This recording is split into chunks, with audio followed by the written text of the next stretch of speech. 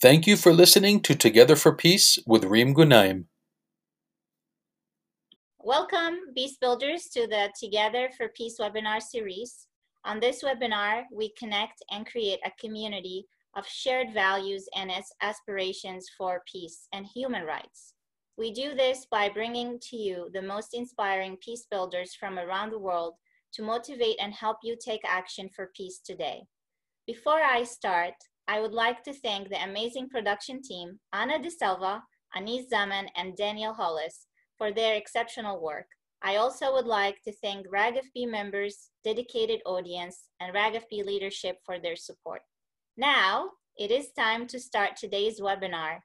Today, I am so happy and honored to introduce to you our amazing guest and my friend, Muyatwa Sitali.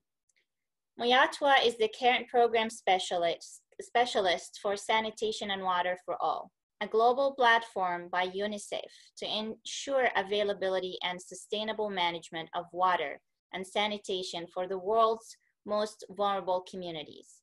Muyatwa's peacebuilding journey did not start at SWA. Muyatwa is a global citizen who operates from a space of deep understanding, compassion, and dedication for peace. Growing up on a small farm in Zambia, he lived the reality of relying on the river, the soil, and the few resources around to compete against large-scale farming practices and climate change.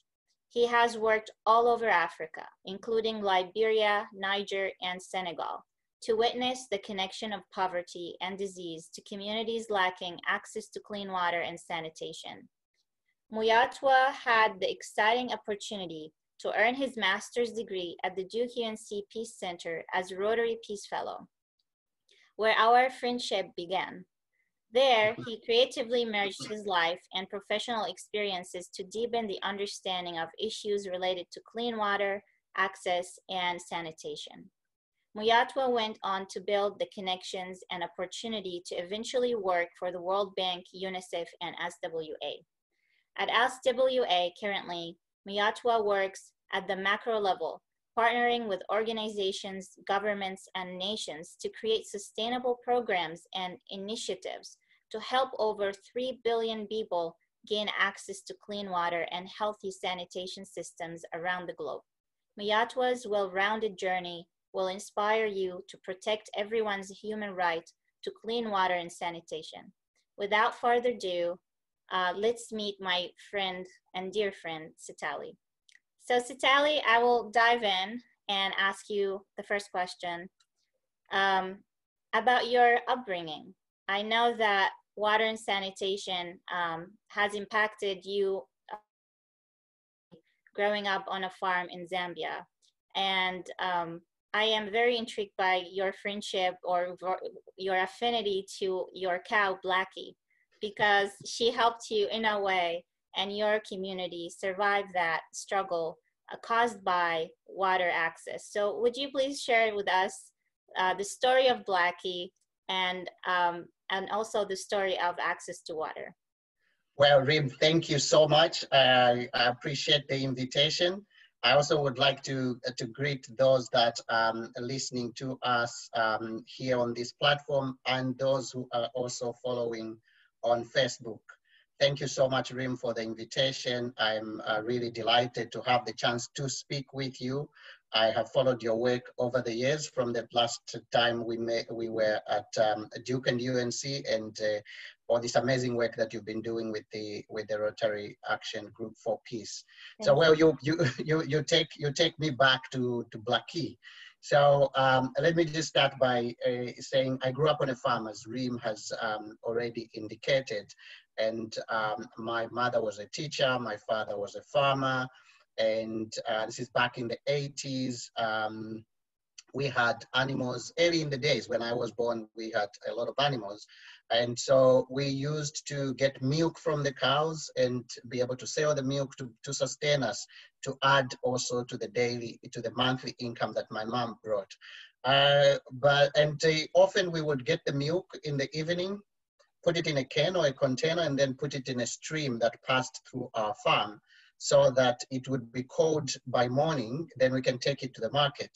And then a few years down the line, the stream dried. I think possibly climate change, maybe those were the early signs of climate change.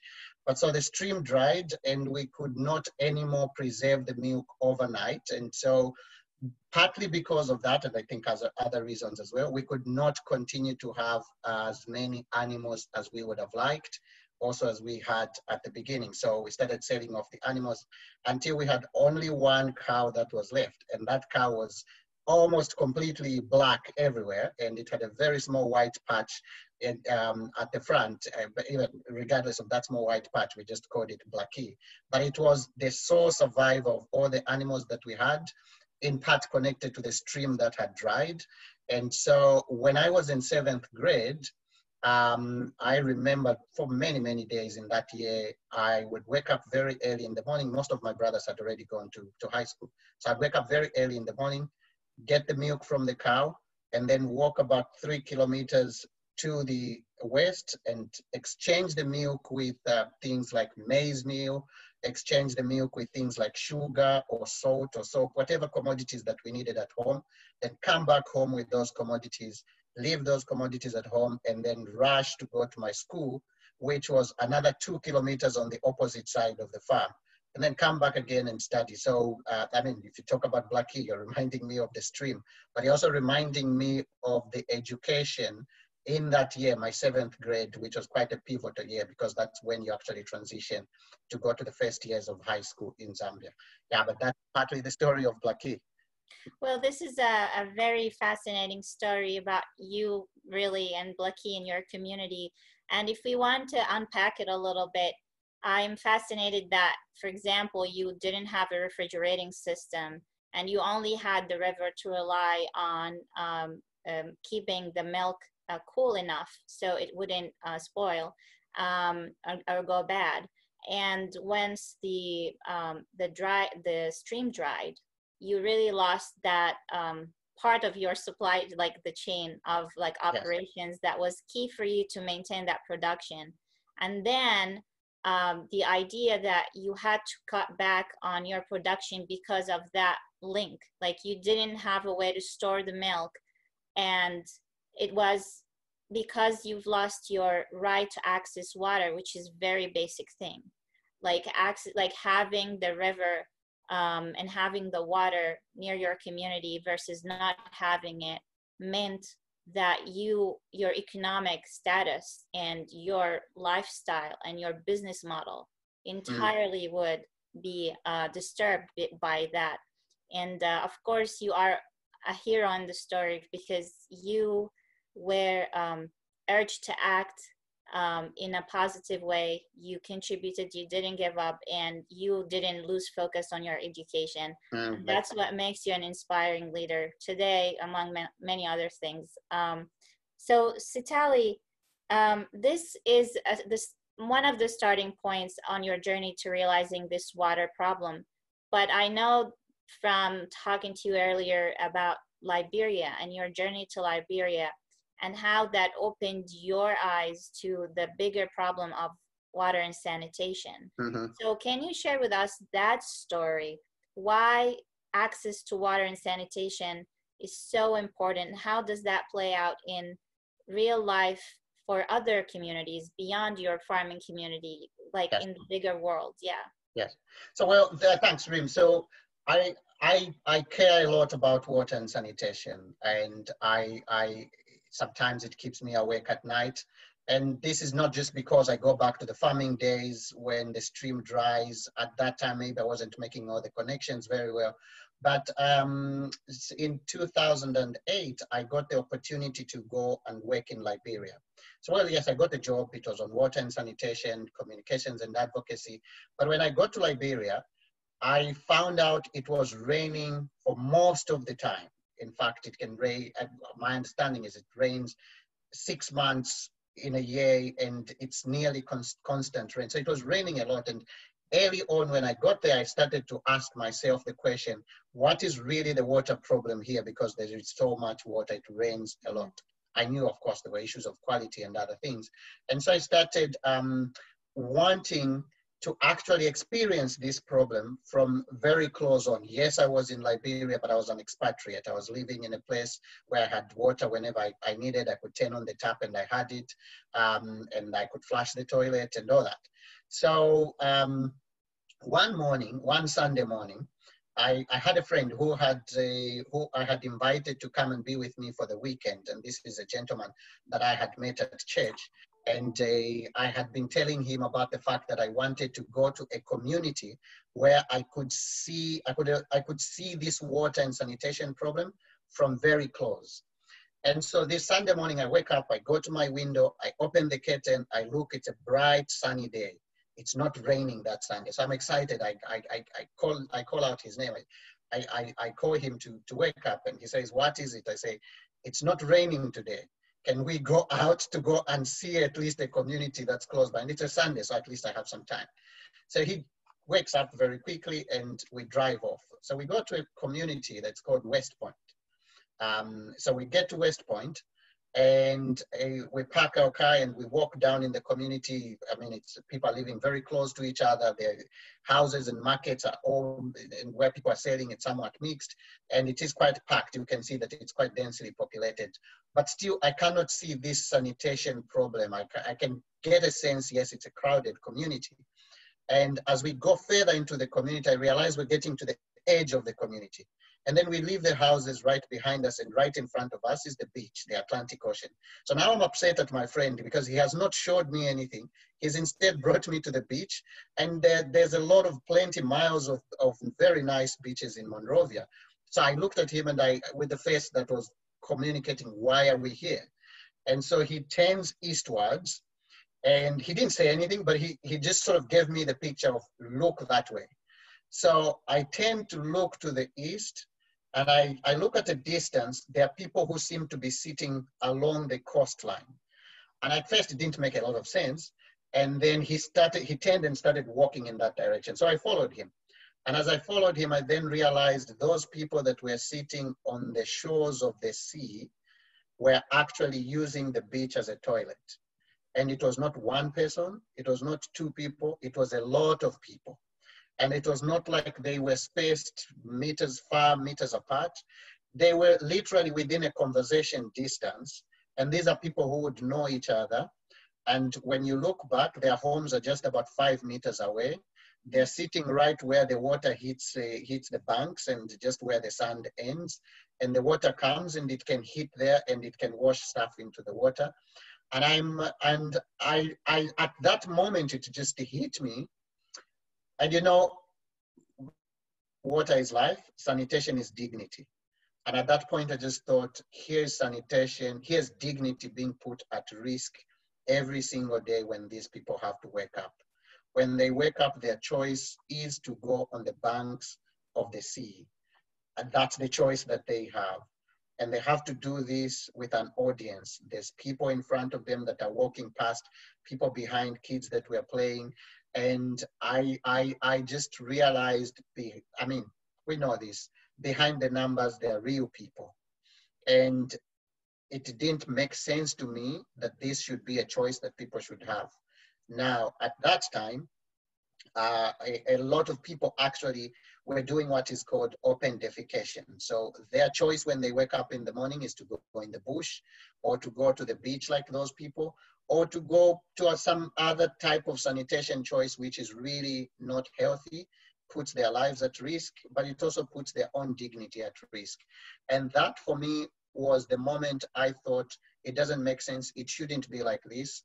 And if you come to today, still about 1 billion people do what is called open defecation. For them, their choice is to go out in the open.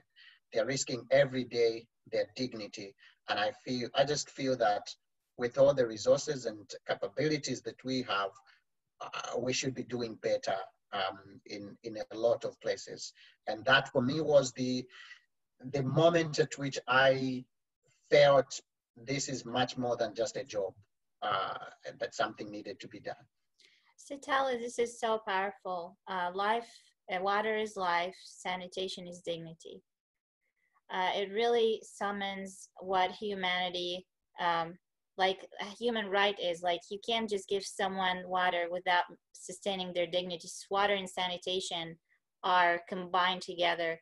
And that image you described so vividly for us, I can't even imagine as a woman, how would a woman experience this?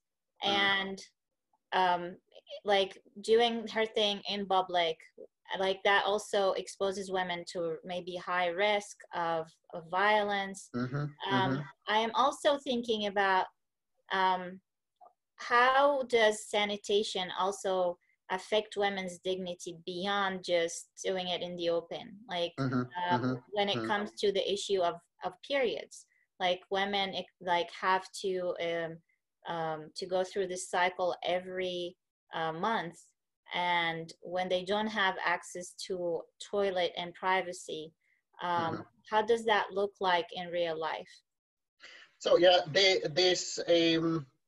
my own introduction to this issue was I was in primary school, and so it was time for us to go for a break, right? So I think it was maybe 10 in the morning, or it was 10:30. I can't remember exactly what time it was, but it was a moment when we all just had some freedom. We could walk outside, play for half an hour, come back to class. And so we all get out on our desks and we start walking out, and we're playing outside, but we realize one of our friends had still remained in class. She did not move. And so we went back, and she was close, so we were trying to encourage her to come and play, and she couldn't do it until she asked just for some of the girls to remain, and the teacher came. And what did we learn? She had had a period, and in class, in school, there were no materials to help her. So she left, she went home, she didn't come back for several days. Now, today, if you go to a number of schools in remote areas, you will find they would possibly have some materials at school to help girls who actually need to use them. Now, why is this issue really important? So for girls, if they don't have the products, they don't have the materials that they should use, it can affect their attendance at school.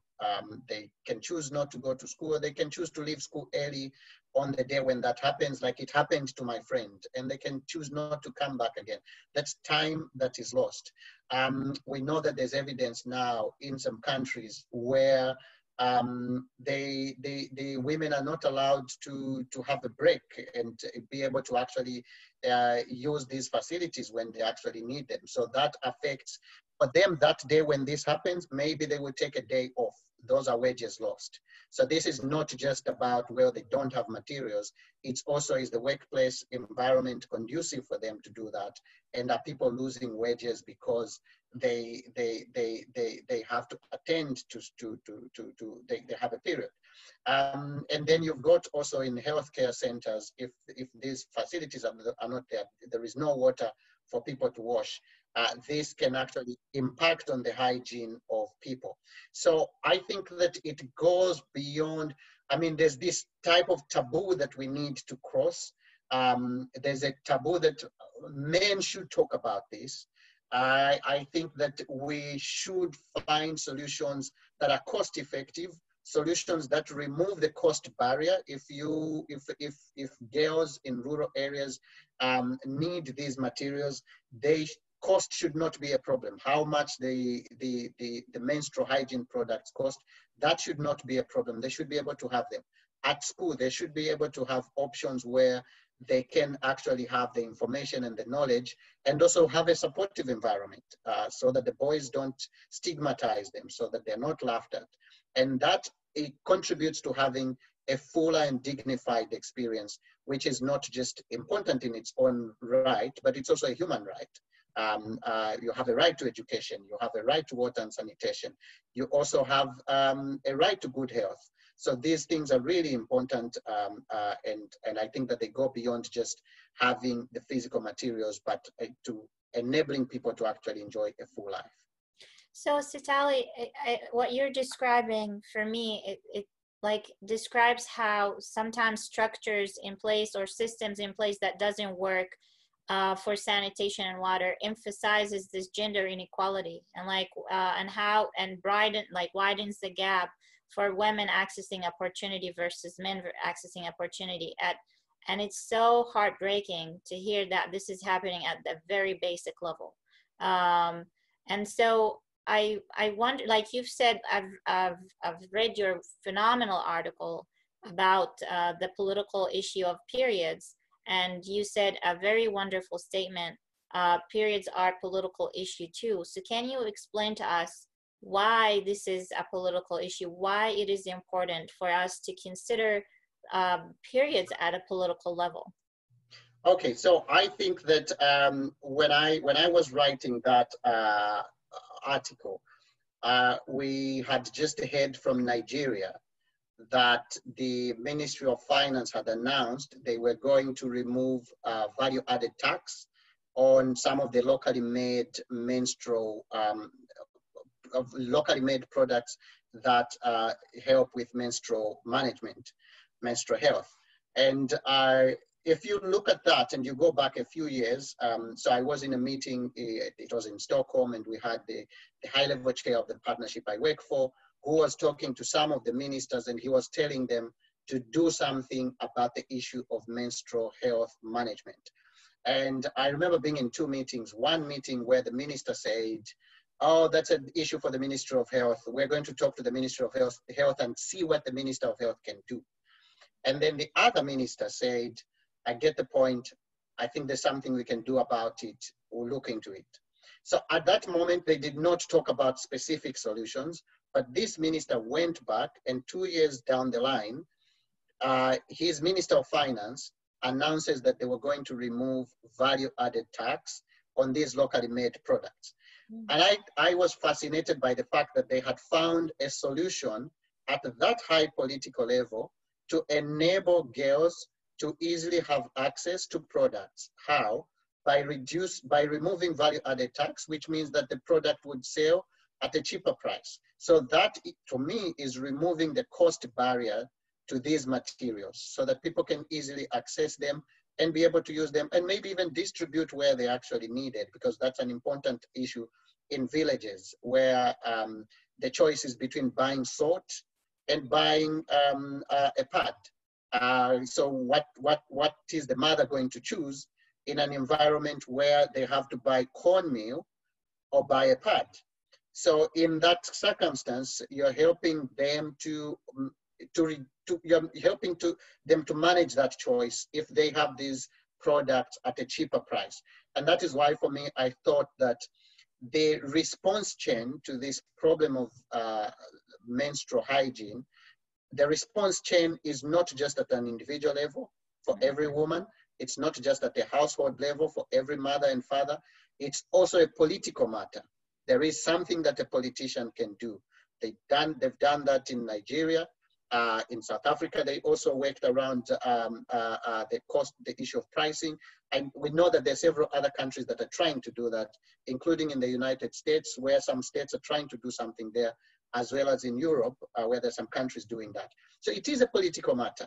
Why is it a political matter? Women form a very huge part of our workforce.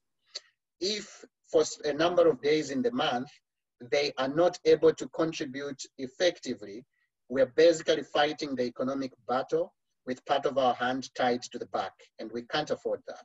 That is why I think that we need to look at it beyond just the facilitating of services, but also how does it contribute to having women and girls be able to enjoy a life that is fairly okay and fairly comfortable.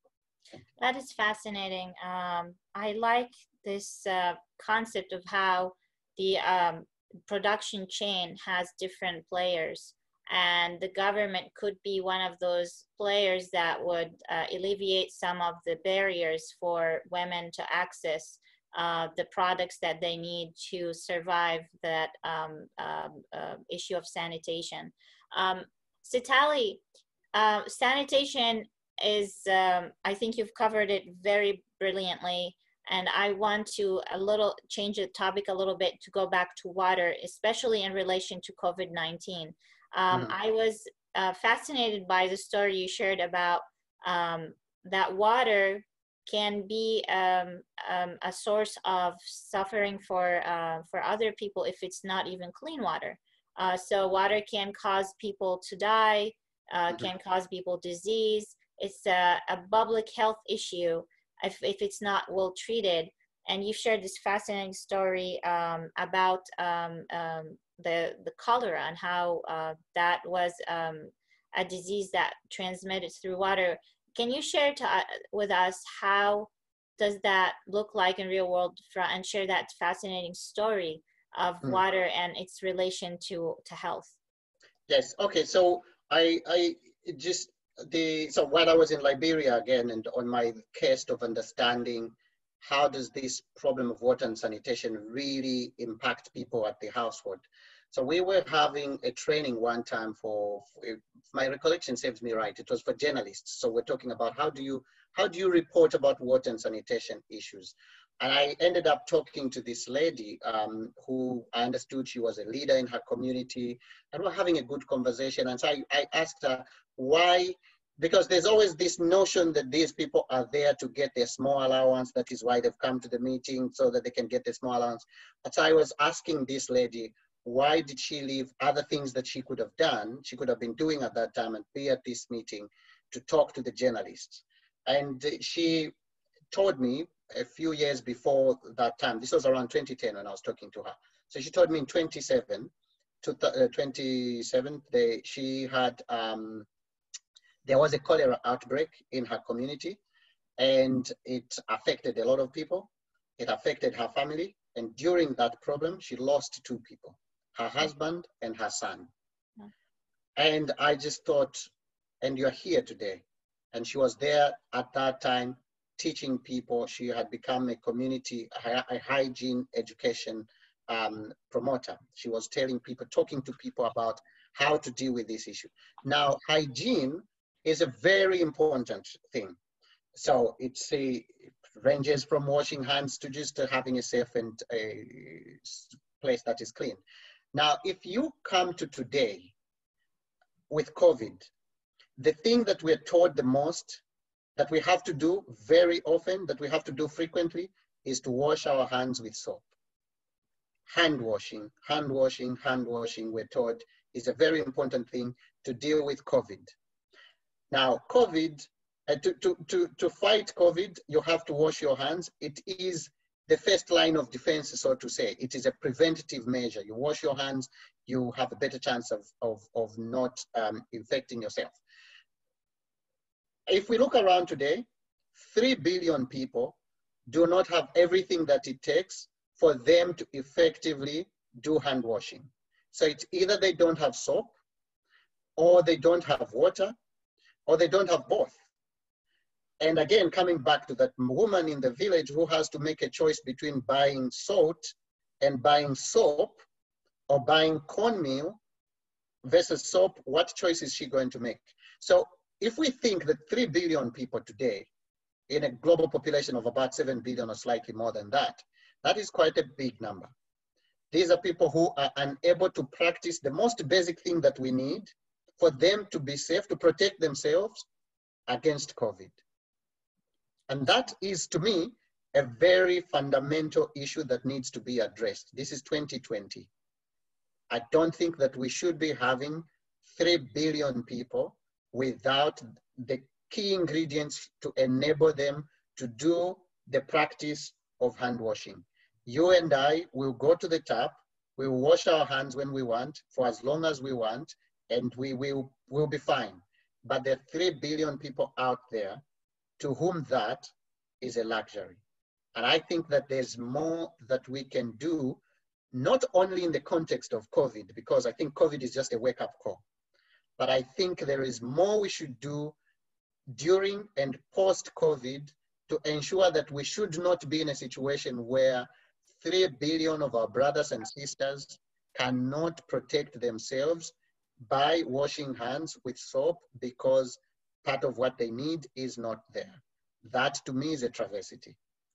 Sitali, from the story you've shared about the women, it's fascinating to me that how her family survived violence and a war, civil war in Liberia, and could not survive the cholera because of water, of dirty water. Like, that is fascinating to think about, just this concept that you can survive something so harsh and something so invisible, like and like it's very basic, can kill you, and how it is important to have that access to clean water.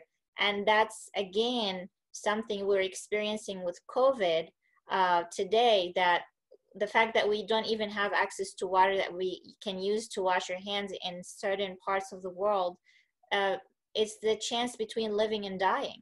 It's the choice between fulfilling your potential or stopping without a choice that you made on your own. And it's so tragic. So Sitali, can you explain to us what is the mission of SWA and how you're trying to solve this problem? Because obviously the access to water is a systematic problem, from what you're describing from these stories of how the government can be involved, how journalists can be involved, how you are involved, how everyone, like water is a system, it's a structure, it's an attitude as well. So what is SWA doing to solve this problem and help advance the solutions for water access and sanitation access? Great, thank you so much, Reem. So just going back to this lady in Liberia, because she inspired me a lot. And in that moment when she told me she had lost her husband and son, just coming back to the point you made, it hit me because there had been a civil war in Liberia for 14 years, and her husband and son survived that. Here came a war packed in something that they used every day, water in a jar, water in a glass. They took it and they could not survive that. Wow. And that for me is the tricky nature of the battle that we face now with COVID. And if we let things run the way they do, we get to the point where 3 billion people cannot fight this war because the ammunition they need at home, which is water and soap, is not there. I think that is tragic. And that should not be the case. And so if we now look at that, what do we do about that? Yes, you can go and provide soap. Yes, you can put what are called hand washing stations in the community, and that is okay. It is important, it is needed, it should be done today. But that is not the end of the solution. That is only part, it's only the tip of the iceberg. There are circumstances that have made the situation what it is today. And those circumstances lie in a number of things. What is the state of planning in that country? Are the poor people targeted in terms of resources so that they could have these facilities that are needed? Are there in that country investments that are going towards the poor people who actually don't have these facilities? And that for me is where we also need to be looking at for solutions. So yes, let's look at solutions that are relief solutions. They provide the service today and tomorrow.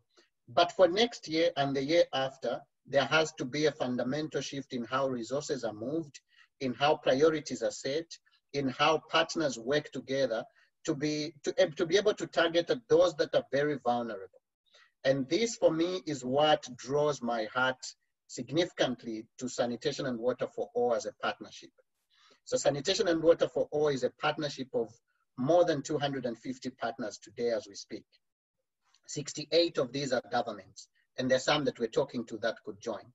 We cannot resolve the water and sanitation problem without a key player who's the government.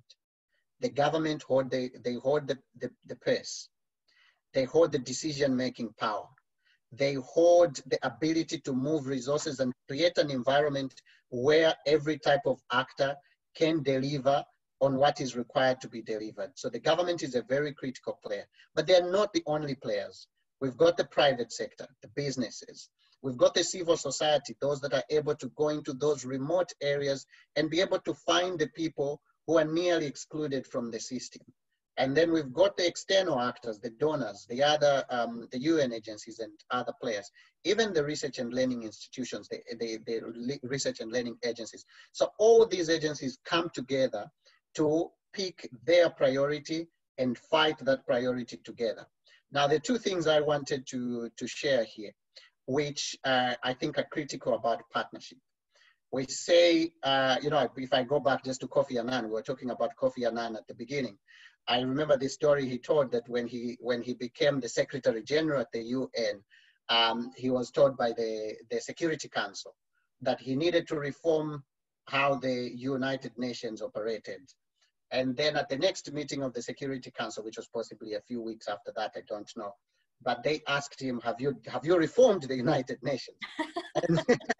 And then he said, well, it's just been a few weeks on the job. And then one of the diplomats joked with him saying, well, but God only had 1 week to create the entire world.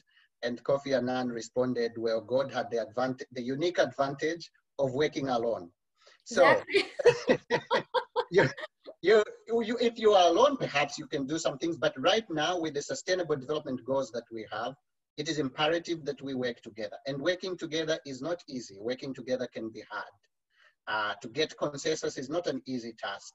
You have to negotiate. And this is where I really value the peace training, because there was a lot of training on negotiations.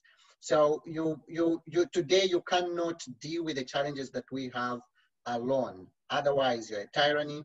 Otherwise, you become ineffective, or you miss out a whole group of people because you want to appease one group. That is why I love the ideals of the partnership I work for, because it talks about partnership and realizing it is hard, it takes time, but these things we're trying to resolve are actually very difficult things. And yes, we can do something with a very quick fix solutions. But some of the problems that we face are fundamental problems that will actually require us to get deeper into the cause of the problem and bring the various partners together and try and find a solution to deal with those problems. This is brilliant, the importance of partnerships, and the story of Kofi Annan is explicitly like his words of wisdom. Yes. He would have done it if he was by himself, like he's not, but like in reality, we have to deal with all the different agendas and people who don't necessarily agree on the same issues. They don't have the same priorities. So can you share an example of how, I like the example of Mali, where the government versus the business, like, so in waters, you have to work with the different actors, like you've mentioned earlier. So can you share a real life example of how these partnerships can be difficult because people have different agendas? And I like this example about politicians versus business leaders. And I know that's, I think, a narrative that can, many people from many cultures and backgrounds can relate to it in one way or another. So I'm curious about how does that look like in partnerships around water? Well, so I think that there are a lot of examples there, and I really applaud the colleagues I work with in the work that they do, and also the partners, the work that our partners do. So a few weeks ago, the CEO of the partnership I work for, and I had the chance to go to Mali. Now, you know, a lot of countries I can pick, but I just want to pick this because it's one of the, in fact, it's the last place I was to before COVID locked our doors. So when we went to Mali, we learned a few things. One, they set up a committee that brings all these different actors together. And that committee, so the first step, it might sound easy, right? It might sound very basic. The first step of bringing people together can be very difficult. There are a lot of countries which have got these platforms where people can come together and meet, but you have some partners that do not participate, or they participate sporadically, or when they, or the agenda is not always very straightforward, so the conversation is not rich. So just to have a table where people can gather is actually a very important thing. So our partners in Mali, they have this platform where they can come and gather. They have a committee which they have set up to help sort of bring these voices together. And so on our first night there, we had a conversation with them and we're talking about, well, what are some of the difficulties here? What are some of the challenges here? And some of the people just easily rose to the floor and they say, the big issue here is that the tariffs are very low. So yes, that is a big issue in terms of poverty. You don't want the poor people not to be able to afford water. But if you dig deeper into this, you actually find a number of things. it could be possible that the tariff is low because you want everyone to afford it, but it could also be possible that the tariff is low because the politicians are unwilling to charge. There's the willingness to charge, which can become a difficult thing for the politician because the politician wants votes. So there's the willingness to pay, which is the poor pay, is the person able to pay for the service. And in a number of places where people are willing to pay, the missing ingredient is the willingness to charge. Is the politician able to do that? So there was a lot of discussion around that. But whenever that happens, the issue of charging, when that comes into the picture, there has to be a conversation about affordability. Are the people able to afford the service?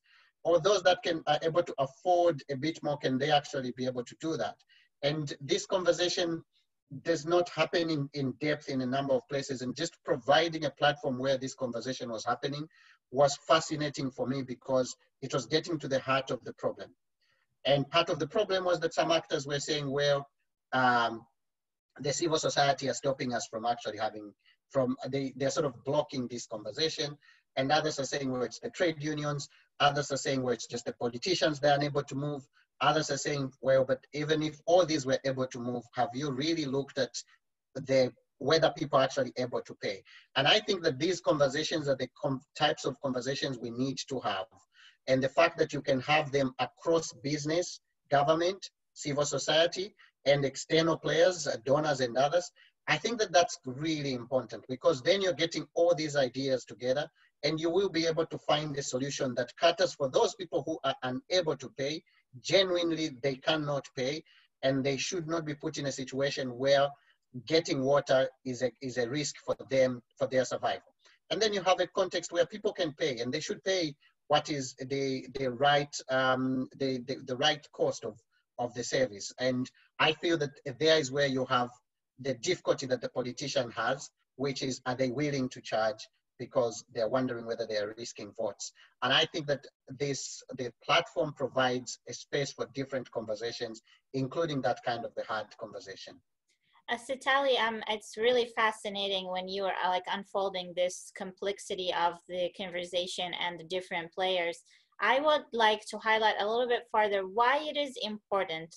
Like you rightly said, some people are not even in the equation, like we shouldn't even consider to ask them to pay, and that's fair. That is our duty to give them that access to water, because if we can do that, we should do that, and if we can, we should push to do that for them. But for those who are able to pay, why it is important for them to pay to support the access to clean water? Why is that even an issue? I think that by the time you're getting water in your tap, it's gone through a lot of processes. Yes. It's the purification, the treatment, the pipes that bring it to your house, the cost of pumping it so that it can get to your house. All those things actually, they're costs. They're important costs. And so most of these, in most cities, these services are provided by utilities. So there's a company that has got employees. It's got different types of costs behind it. And I think that it is just right. And there are not many people out there who actually do not want to pay if they can get a good service for the money that they're paying.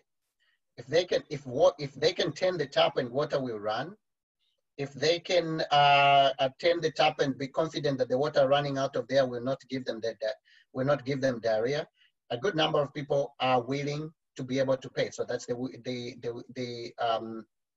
on the side of affordability. Can they afford it? Are they willing to pay that? To pay? That's one side. But then you have the other side, which is, are you able to actually take the decision that they should be charged the right amount? And that becomes then the decision that can be a bit difficult. But I think that for most people, it's not a question of, do you want to pay or don't you want to pay? I know that in the 90s, there was a big debate around that, also around privatization. But that is it has got links to this discussion, but it's quite a different discussion. And I think that for now, if you ask people, are they willing to pay an amount that if they can have the service? Most people will say yes. And And that, to me, is the important area of this conversation we try to have in the partnership about efficiency. So are you able to use the most out of the money that you have so that you can deliver a good service, so that people can have it? It's really important that people should have water when they need it, where they need it. You need it at school, you should have it there. You need it at the market, you should have water there. You need it at the hospital, you should have water there. When you need it in the, you need it time and space, all those things. I think it is important that people should have water when they need it and where they need it. It is important. So Sitali, given how complex partnerships are, I know that Rotarians can play a role in helping you and helping a mission similar, like the mission of SWA and around water and other actors in this system and structure of water access and access to water. What can Rotarians do to help you with these partnerships or with bringing people together? Because do you have an idea? Do you have a suggestion or a call to action to Rotarians who are watching? So thank you so much, Reem. That's a very good, very important question. So I think that there are a number of things here that can be done. So as I was saying, as we speak now, especially in the context of COVID, people do need the services. And Rotarians come from communities. I think that they should be able to help in the communities where they are for people to have the services. What types of services are important, especially now in the time of COVID? Hand washing services that people would need, those are important. And if they can support through a club, through an emergency grant, I think that that would be very well appreciated in the community. And responding in such direct ways can help. Number two, this, as I was saying, is just the tip of the iceberg. So you can put a hand washing facility there. It will be operational for 2-3 months. Maybe by then, people have found other solutions, but there's a deeper problem, which is a systemic problem. And we cannot be blind to that problem. The problem of our resources being invested in the right issues. Are there plans to actually reach those communities so that come the next pandemic, you don't have to go and put a hand washing station in that same community, in the same location where you did? So how can we work today to ensure that we avoid having to do these quick fixes when the next pandemic shows up? And I think the solution to that problem is a one which calls on us, calls on Rotarians to speak to their leaders, to speak to people, to become champions for water and sanitation. When they're talking to business leaders, when they're talking to civic leaders, when they're talking to other community members, to ensure that those people can also make the right decisions in terms of investing in the right choices for water and sanitation. I think that it should not just end by putting a hand washing station in a school or putting a hand washing station in a healthcare facility. Those are important and I think they should be done. But I think that Rotarians are champions in their own rights. They are respected people in their communities. They are people who can pick up the phone and speak to their political or civic leader and get those leaders to try and figure out what can we do in the long term to make sure that at the next pandemic, we are not having 3 billion people who can't wash their hands because there's no soap. And I think that that's important. If you want, you can also support our partnership. We'd be happy to receive your support. We're engaging with a lot of platforms, with a lot of people. And on our website, we also have some resources on COVID response, for example, some information that we're putting there. And we're also speaking with ministers from a lot of countries. We're speaking to them so that sanitation, water, and hygiene can be politically prioritized in those countries, so that when the Minister of Finance is talking to the head of state, the Minister of Finance can also be saying, look, I have heard from my community, this is a big problem. And I would like to see that in next year's budget, we can invest significantly in water and sanitation. And I think that Rotarians can be champions of messages like that in their communities, in the businesses, in their work areas, and try and get the message out. And I think that's really important. Sitali, I echo what you said about Rotarians' role in convening and mobilizing their leaders or the stakeholders around water issues, especially that Rotarians have done it in the past. They advanced human rights. They signed the Declaration for Human Rights, and access to water and sanitation is literally moving, pushing human rights forward in an application. So they can be advocates, and the agenda that unifies Rotarians is the humanitarian aspect of water and sanitation, because water is life, and sanitation is dignity, and those are basic human rights that Rotarians have always championed. That's part of their DNA, and getting the projects and the on the ground is one part of it, but the advocacy is an important and crucial part that Rotarians should capitalize on, because that is the DNA of Rotary. We've always been leaders in our communities. We know the actors. We can call people up. We can talk to the businesses, the government representatives, anyone involved. We can even convene meetings in our communities where this help is needed. And I know that SWA has a map of where the needs are right now, where are the priorities. So I would advise Rotarians to go on the SWA website and check those. And we also will follow up after the webinar with that link to the map, so you see where the actual and immediate needs are right now. And if you know someone, if you are from these countries, please take action right now. It could be a phone call, it could be an email. It's something you can do from your home that can push the agenda forward.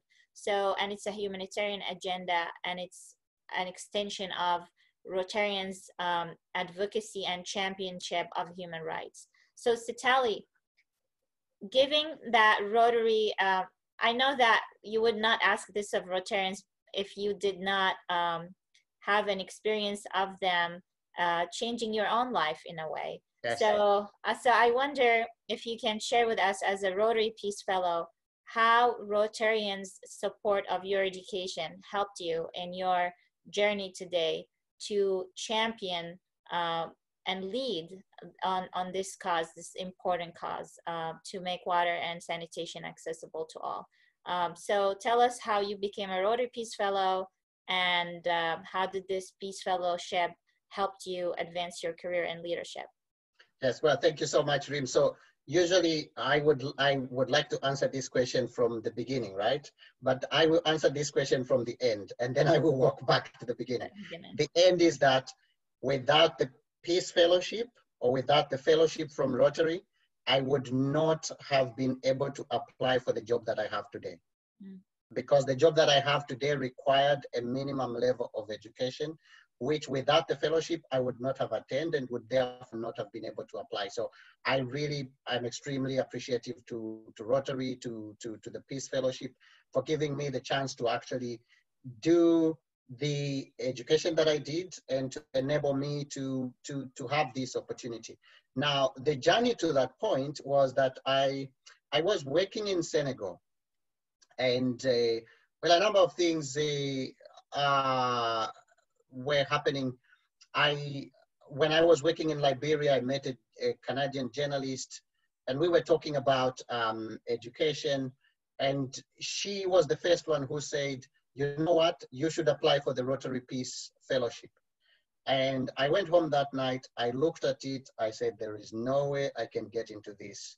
It's too good I just didn't feel that I had the qualifications to get into it. So I didn't apply.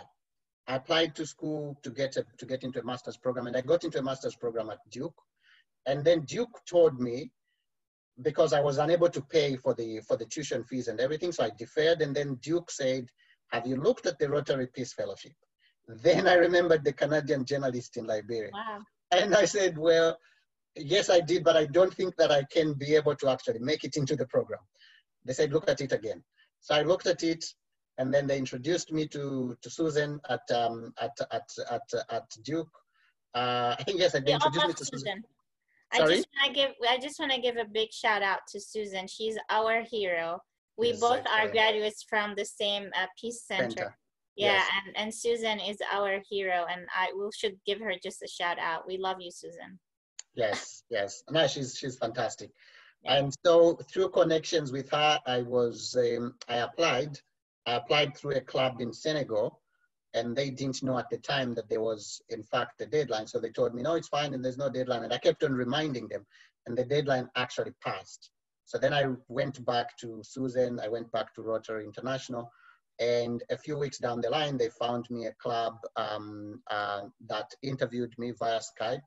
And then it was in fact, I think a year later, the point at which I really thought I am going to do this, because I'd gotten also another job offer from the same organization I was working with at the time to go and work in Oxford.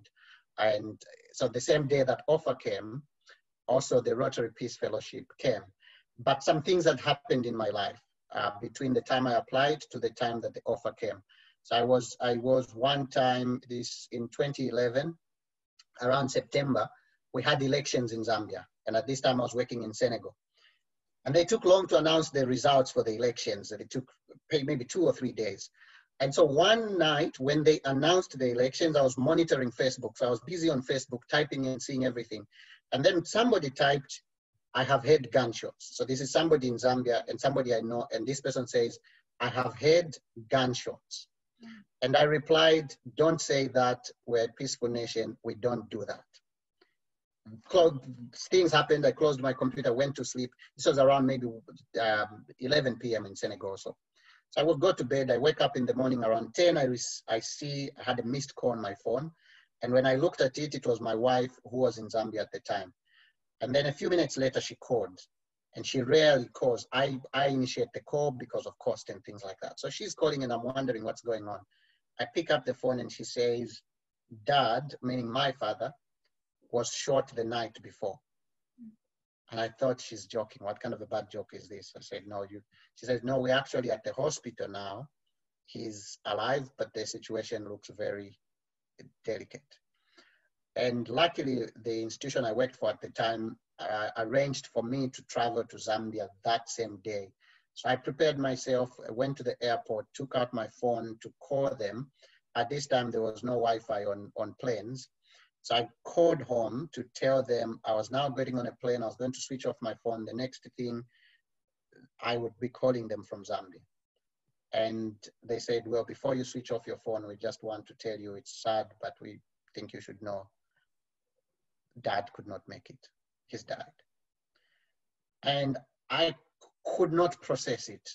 Zambia is a peaceful nation, largely. We got independence in 1964. Never been a civil war. Some of our neighbors have had civil wars.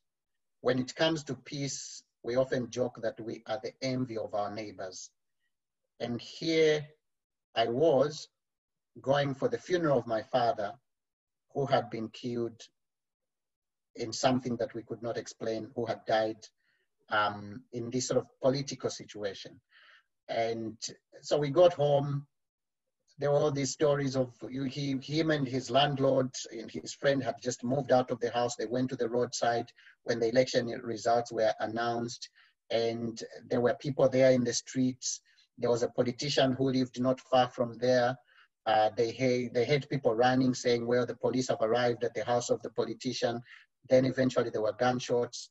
Two of the gunshots hit 2 people, one of whom was my father and his landlord, and both of those men died within 24 hours. I just couldn't put things together. To this day, that story has never been closed. We don't know, was it the police? Was it a politician? Was it just somebody else? And I thought the gift of peace is not a permanent state of affairs. And it's also not something that I think we can talk about it in macro terms. Zambia is largely a peaceful state. But in that moment, my family was going through a very tragic experience, which was not just an accident. It was boiling to get to a point where somebody easily picked a gun and shot. We had gotten to a point where this was the beginning of something that could be really tricky. And I thought, what is needed for places that might be too comfortable with their journey so that they actually can be awake and know that they can lose it? Because Zambia could be, in my mind, it was one of those places which has enjoyed a really peaceful moment. But in this political moment, something really bad happened to my family. And I now have two choices, just sort of going forward a few months, I have two choices: a job to move to Oxford, or go and do the Peace Fellowship, go and study at Duke to do the International Development Program. But with the Peace Fellowship support, the choice was easy. And even if I come from a peaceful, largely peaceful country, it was important for me to understand peace and conflict resolution. Now, the final thing I can end with here is, I think it was a poem, or it was something that I saw in Senegal, which was said, I believe, by a Senegalese girl, who said, outside is peace, at home is war. Mm. And that brought home the thinking, yes, when we step outside, it can be all peaceful and nice, but there can be domestic violence inside the house. And now, especially in the time of COVID, it's even more crucial because people are spending a lot of time together. And so peace and conflict resolution, to me, was clear it is not just about guns and bullets and tankers on the battlefield. That battlefield can shift. It can also occupy very specific moments in time, like it did for my family, where it happened and then we lost the old man, we lost my dad. Or it can happen continuously in a house where the girl says, if I walk out, I'm walking into a sea, an ocean of peace. When I return home, it's a battlefield, it's war. There are homes like that. And that, for me, peace and conflict resolution is really a spectrum of a lot of things that we need to pay attention to. Sitali, what's your father's name? Manjolo Sitali. Manjolo Sitali. I think yes. Manjolo is so proud of you, and I know that he taught you a lot of what you apply in your life today. He was a man of service, and he taught you when there was no access to school or education, and taught other people in the community. So I know that he will be so proud of you because you resemble his values, and you inspire everyone around you. And what an honor to have you be part of everyone, like personally in my journey. It's just an honor to have you be part of my life, and as a friend, and as a great colleague as well. So Sitali, I love the notion that you've highlighted about how peace and resilience are so important and so intertwined. So for peace is exactly like water, and water is part of peace. They're both systematic. They're both impacted by our attitudes and the systems surrounding them and the structures in place. So in that political moment in Zambia, the community or the attitude was not resilient enough where that could have protected your father. And that's what Duke UNC Peace Center has helped us kind of understand. It's not sometimes, for both of us, like for me, I come from a place of conflict as well, and the program helped us also articulate or categorize the complexity of conflict, the complexity of our communities around us in a way where we could be effective leaders and more instrumental in approaching those complexities. So I'm so happy that you have been part of this program, and obviously the work you're doing is a testimony to how it has helped in that way. And for that, I would like to invite the Rotarians who are watching right now. If you are looking for future Peace Fellows to join the program, or future leaders who you would like for them to empower you, for future leaders who you would like to empower, please share this webinar with them. Let them know about Sitali's story, fascinating leadership, and his contribution to a very pressing priority of our world, and that is water and sanitation. So Sitali, it's time for us to open it for Q&A. I know our audience has been patiently waiting to ask you their questions, and I will start with the question from Amani. Amani Al-Shinawi. So she says that she would like to thank us very much for this amazing webinar. I learned a lot today, she says, about peace building and the importance of water and sanitation.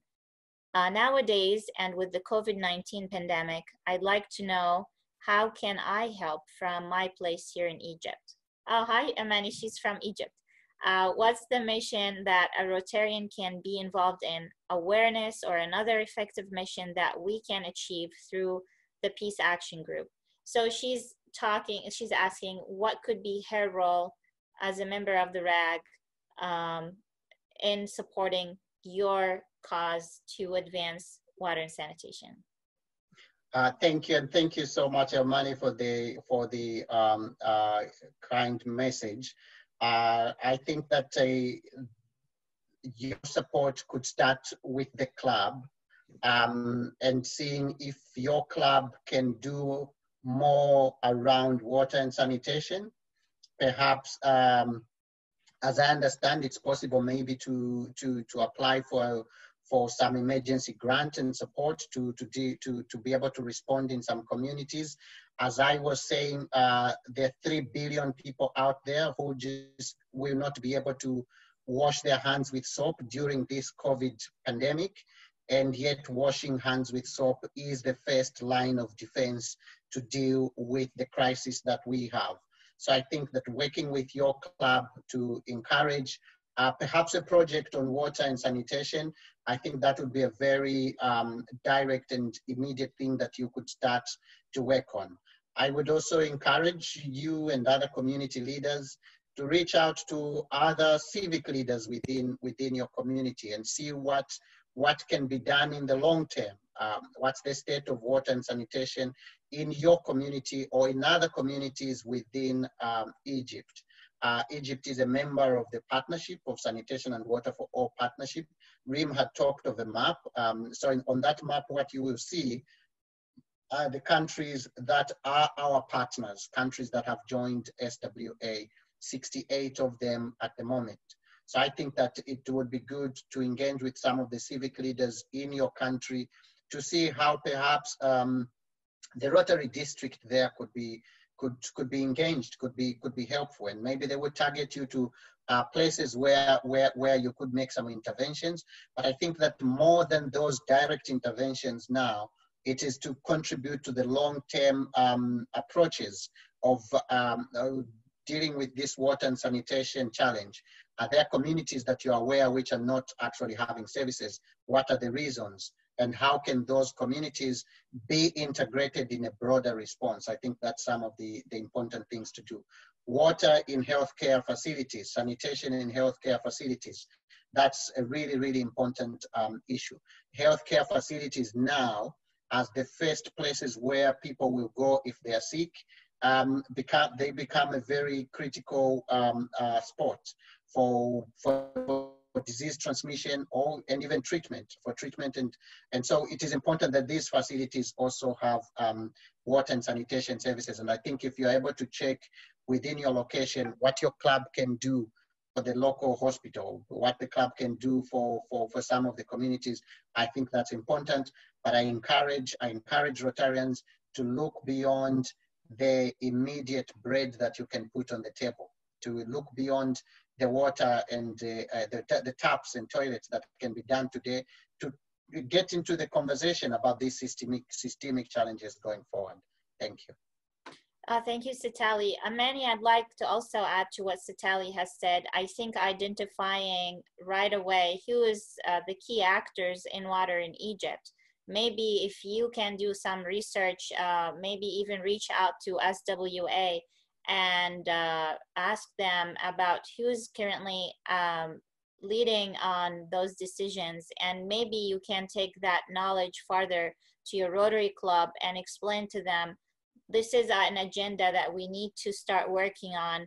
Let's tackle let's come up with an approach to address the partners or the key actors, and really strategize with your Rotary Club to advance the conversation in the direction that would allow for more access of water and sanitation. So now the next question is a very interesting one. I think I would like to combine Allison's question with Mark.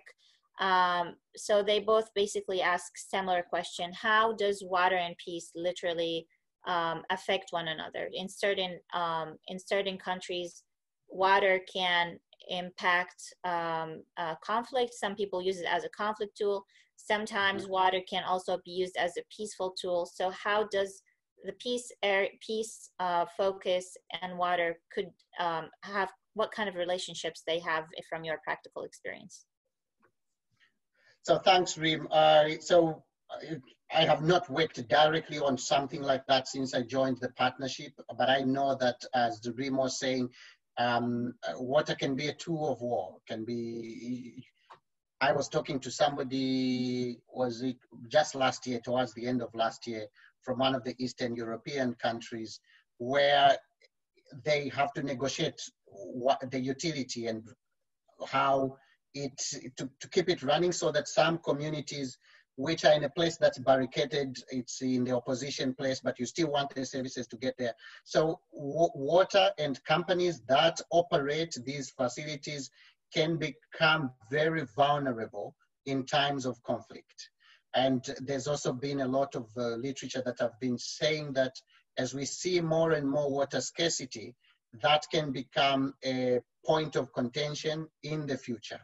Now, water, there's water for household use, there's water for agriculture, there's water for many reasons. And that is already a big issue in some regions and countries when you're talking about transboundary management of these services. So they can sit in that nexus of peace and conflict. Water services especially can sit in that nexus of peace and conflict. But a bigger issue is also that they can be victims of conflict. If there is a war and you're unable to run the sewerage system, then disease can easily come up. In Liberia, they lost 250,000 people during the civil war. A good number of those were also due to water-related, water and sanitation-related challenges. So conflict itself can actually weaken the system so that it is unable to respond and fight some of the most basic challenges that are there. If you're unable the sewerage system is unable to run, the trucks cannot, you cannot treat or you cannot pump out the waste, and very easily disease can break out. And that is a consequence of this unstable environment that then impacts on the services that people have. So I think if you look at that combination of peace and conflict and where water sits, it sits both in the place where it can exacerbate the problem if it's not managed well, but it can also be a victim of conflict when people use it as a weapon of war. So that's really a good transitioning to the next question from actually our Facebook audience. They're still watching, and Diana is asking, how do you prevent water from being a political tool? I want to combine this question with a question from Bill because I believe you can answer both. She says, what do you believe needs to be done so that periods become non-partisan issue globally? So basically, how water and sanitation, is there a way for water and sanitation to never be political issue, or is that reality? Like, is there solutions? Like, people are wondering, how can politics be out of it? Yes. Okay. So thanks. I think that that's a very exciting question. I think the response to that so if I go back a few years, in 2011, I was working in Senegal at the time, and we were looking, we sort of were asking ourselves the question, what do we do with elections? Elections, when you have to elect your senator or your Congress representative, your member of parliament.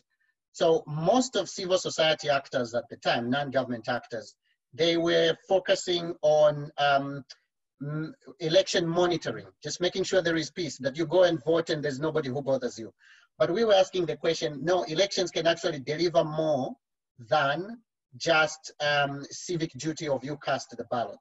So we were looking at how do you get the people running for election to take these social issues as their issue and really make them a political issue.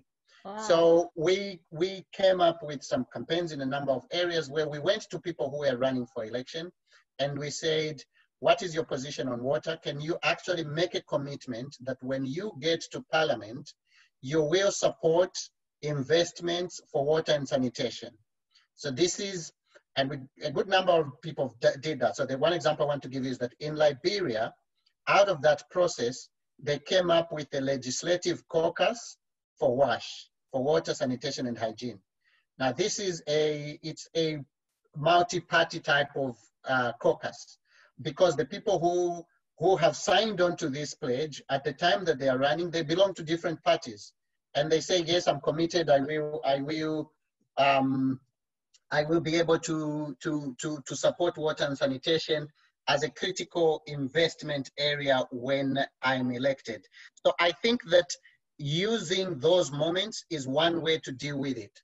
The second way to deal with it is you as an actor, I think you have to speak to people of different hue, people of different political persuasions, and let them know that you're also talking to the other people, because this issue is as important to this political institution as it is to the other. I think that if we depoliticize the people that we engage with, that becomes a critical issue. Now, the issue of periods, I will channel here some of the things that I have heard also from some of our leaders, some of whom have been politicians before. So one of our leaders was saying, how do you make a politician realize that water, sanitation, and hygiene can actually get them votes? Because for politicians, that's the currency, it's the votes.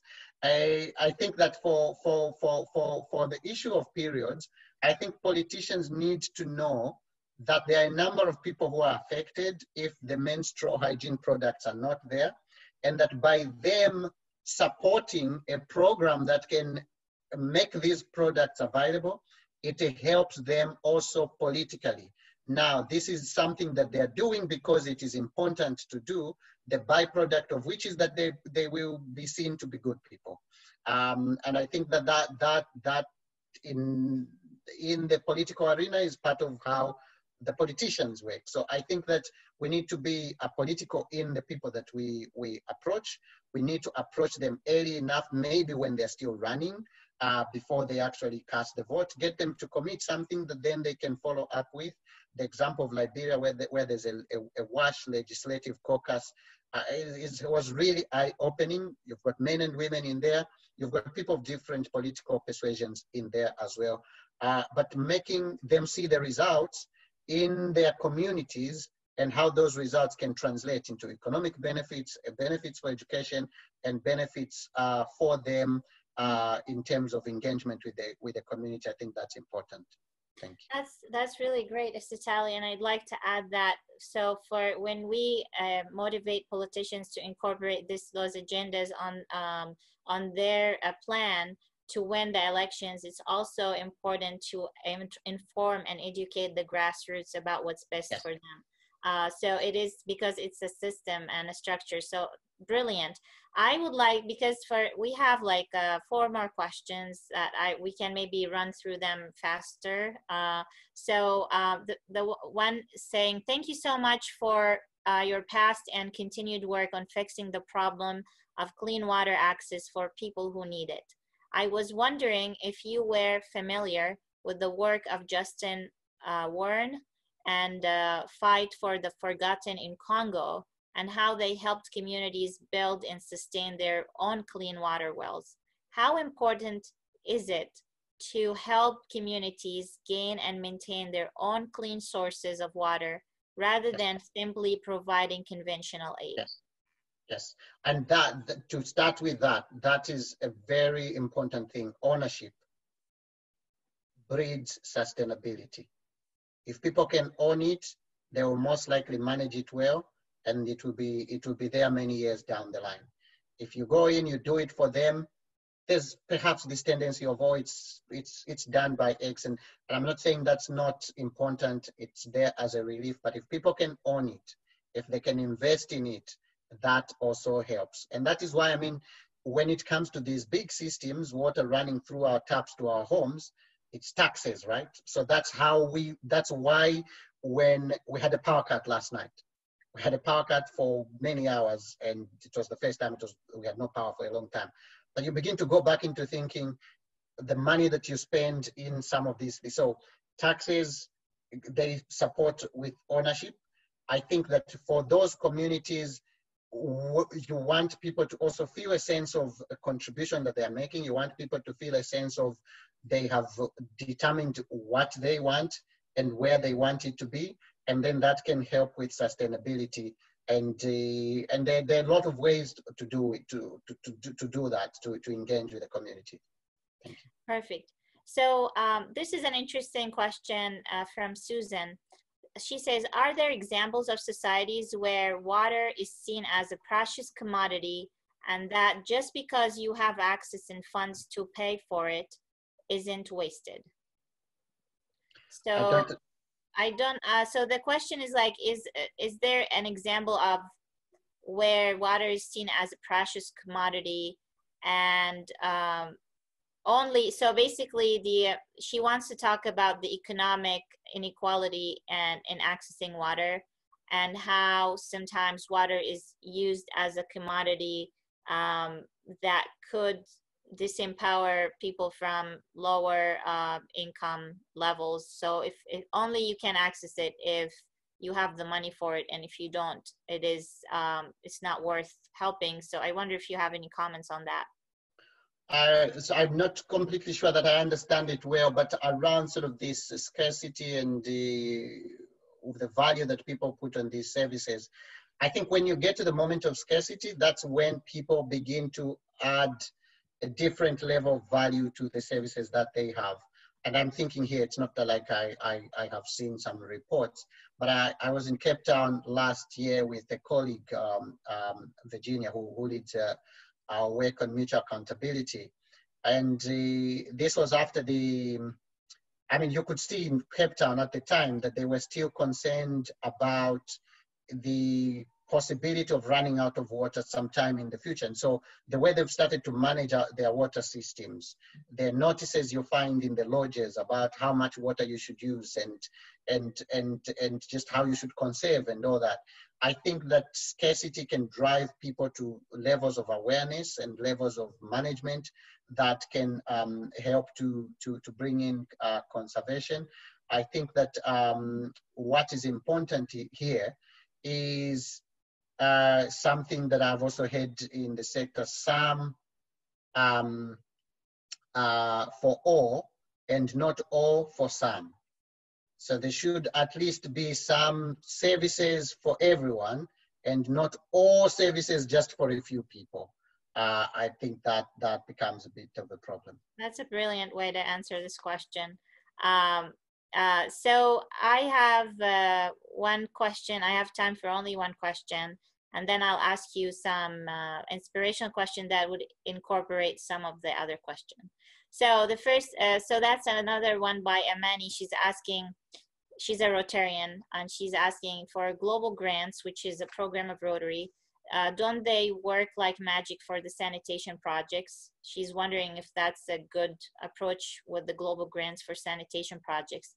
Do we have to increase partnerships, hence achieving more water service projects? Okay. So she's wondering if like the global grants are a good solution for sanitation, but not necessarily maybe we need to elevate the Rotarian involvement on water service projects. So she just wonders, like, she wants a little bit more depth on that. Okay, so I think that there are a few things here. One is scale. The extent of the problem is huge. It's not impossible to overcome. So, I mean, it's huge. I think that it just requires us to also be ambitious. Also speed, so scale and speed. So like I was saying, the 3 billion people out there who do not have access, or they don't have everything they need for them to wash their hands properly. It could be soap, it could be water they don't have. So we're looking at really huge numbers. And I think that this is something that should be taken at with a lot of ambition to tackle this problem. And then it cannot be tackled with a process that will take months or years to get to results. I think that in the process of moving from conceptualizing, from having the idea to turning that idea into a service, if that process can be shortened a little bit, I think that will give us speed. If the quantity of what is available is also increased, I saw that this problem of sanitation can actually be dealt with resources that match the challenge. I think that that is important. I think it is there are grants that can do something in terms of providing some services here and there.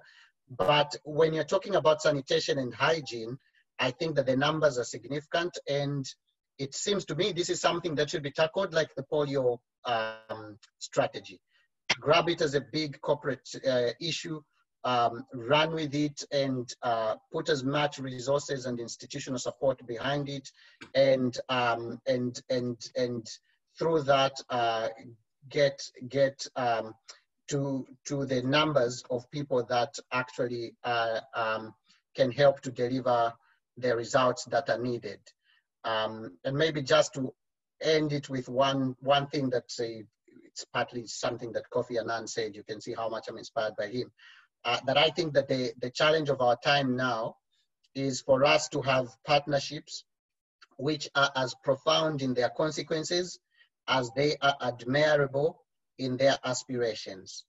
I think that we need to aim really high, but it doesn't end at aiming high. It also means that the resources should match in quantity and the speed with which we actually deploy those resources. Sitali, thank you so much. Now I want to end with the inspirational notes for our youth and for something that people can take with them, feeling inspired. You've inspired us the entire way, but for extra inspiring.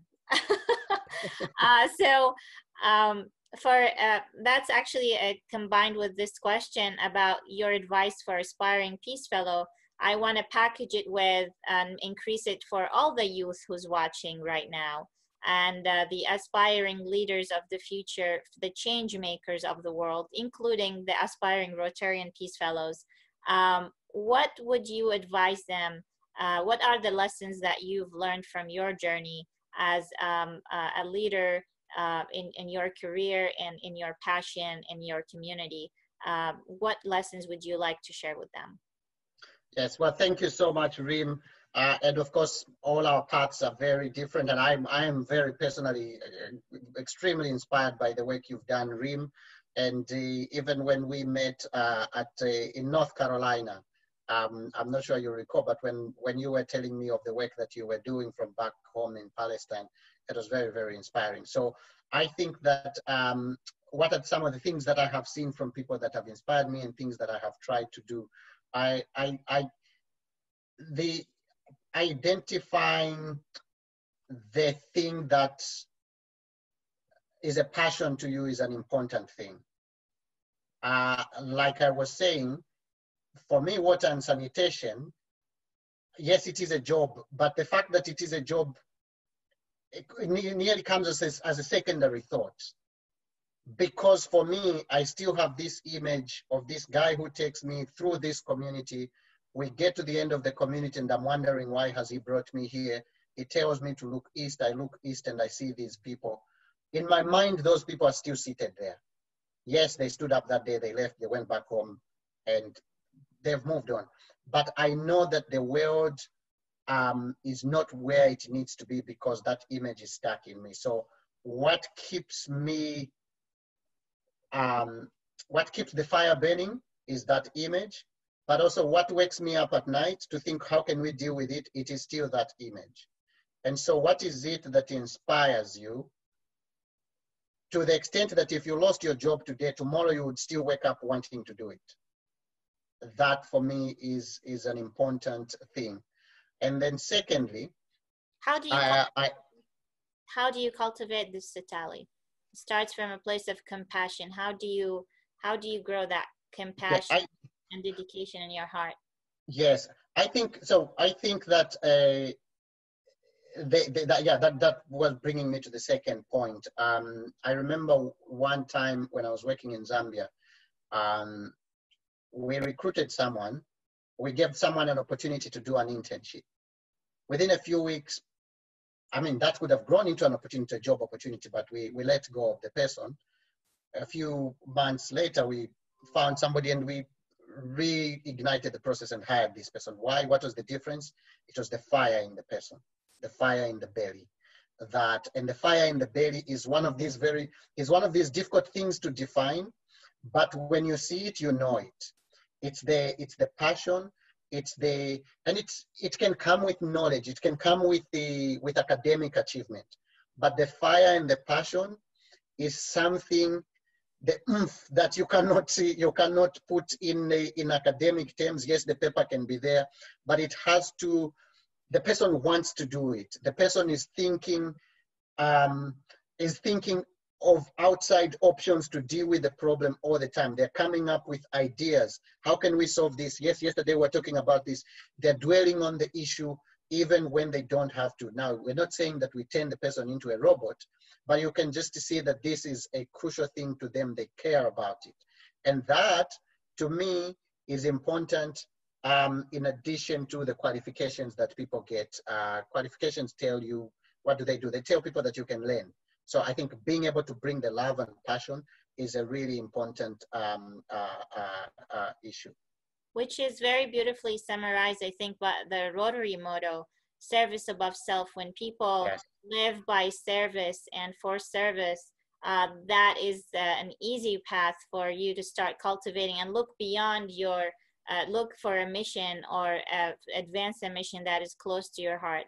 Sitali, you are an amazing father of Sitalito, and and I know how much you have a beautiful family, and if you would like to leave or advise Sitalito, or like leave him with a value that you would always want him to hold on to, because I know how much your father had an impact on you.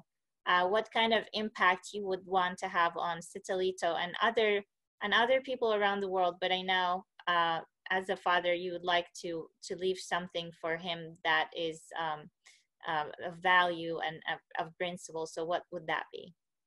So, well, if you asked Sitalito today, what are the values of this house? He will tell you, you should love school, you should love family, you should love, we are religious people. We love to go to church. We love to worship. Love for God is an important aspect for us, and love for community. So those things, my father taught me 3 of those. Hard work, yes, was one of them. He taught us hard work, education, and love of God. And here we try to add community and family as well. That is, we find that it has the fundamental building blocks of what one needs to survive and be able to contribute. If we're working hard and we value our education, it doesn't need to be high flyer, but we need to have the basic level of understanding to communicate, and the type that is also humble, that has got some humility in it. Sitali, I mean, Sitalito, like, would be very proud to have you as his father. And he is, I think he's already proud. I think he's already, yeah, I think he's bossing you around a little bit too. Like, I've seen It stuff. does. It does. Yeah. Now he's telling me how to pronounce things since he spent most of his time in America. So he's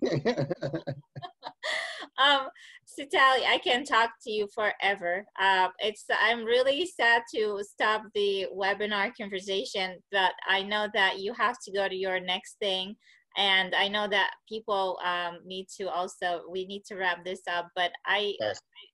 it's amazing talking to you. It has been a fabulous time and inspiring for me personally, and I know for all the people who are watching. Sally, thank you so much for what you do to make our world better, for all the people you keeps you up at night, the 3 billion who need access to clean water and sanitation right now, and for being their champion, and for being a good person, a person of character, a great friend, and an exceptional leader. Thank you for everything. Reem, thank you so much to you and to the Rotary Action Group for Peace, and also to all the Rotarians for their service.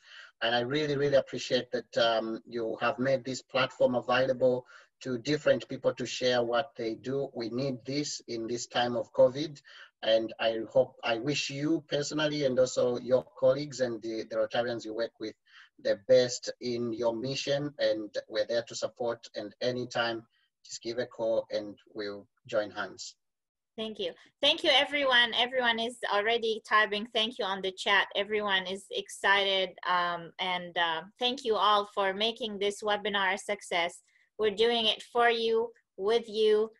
Thank you for being dedicated audience and fans of the webinar.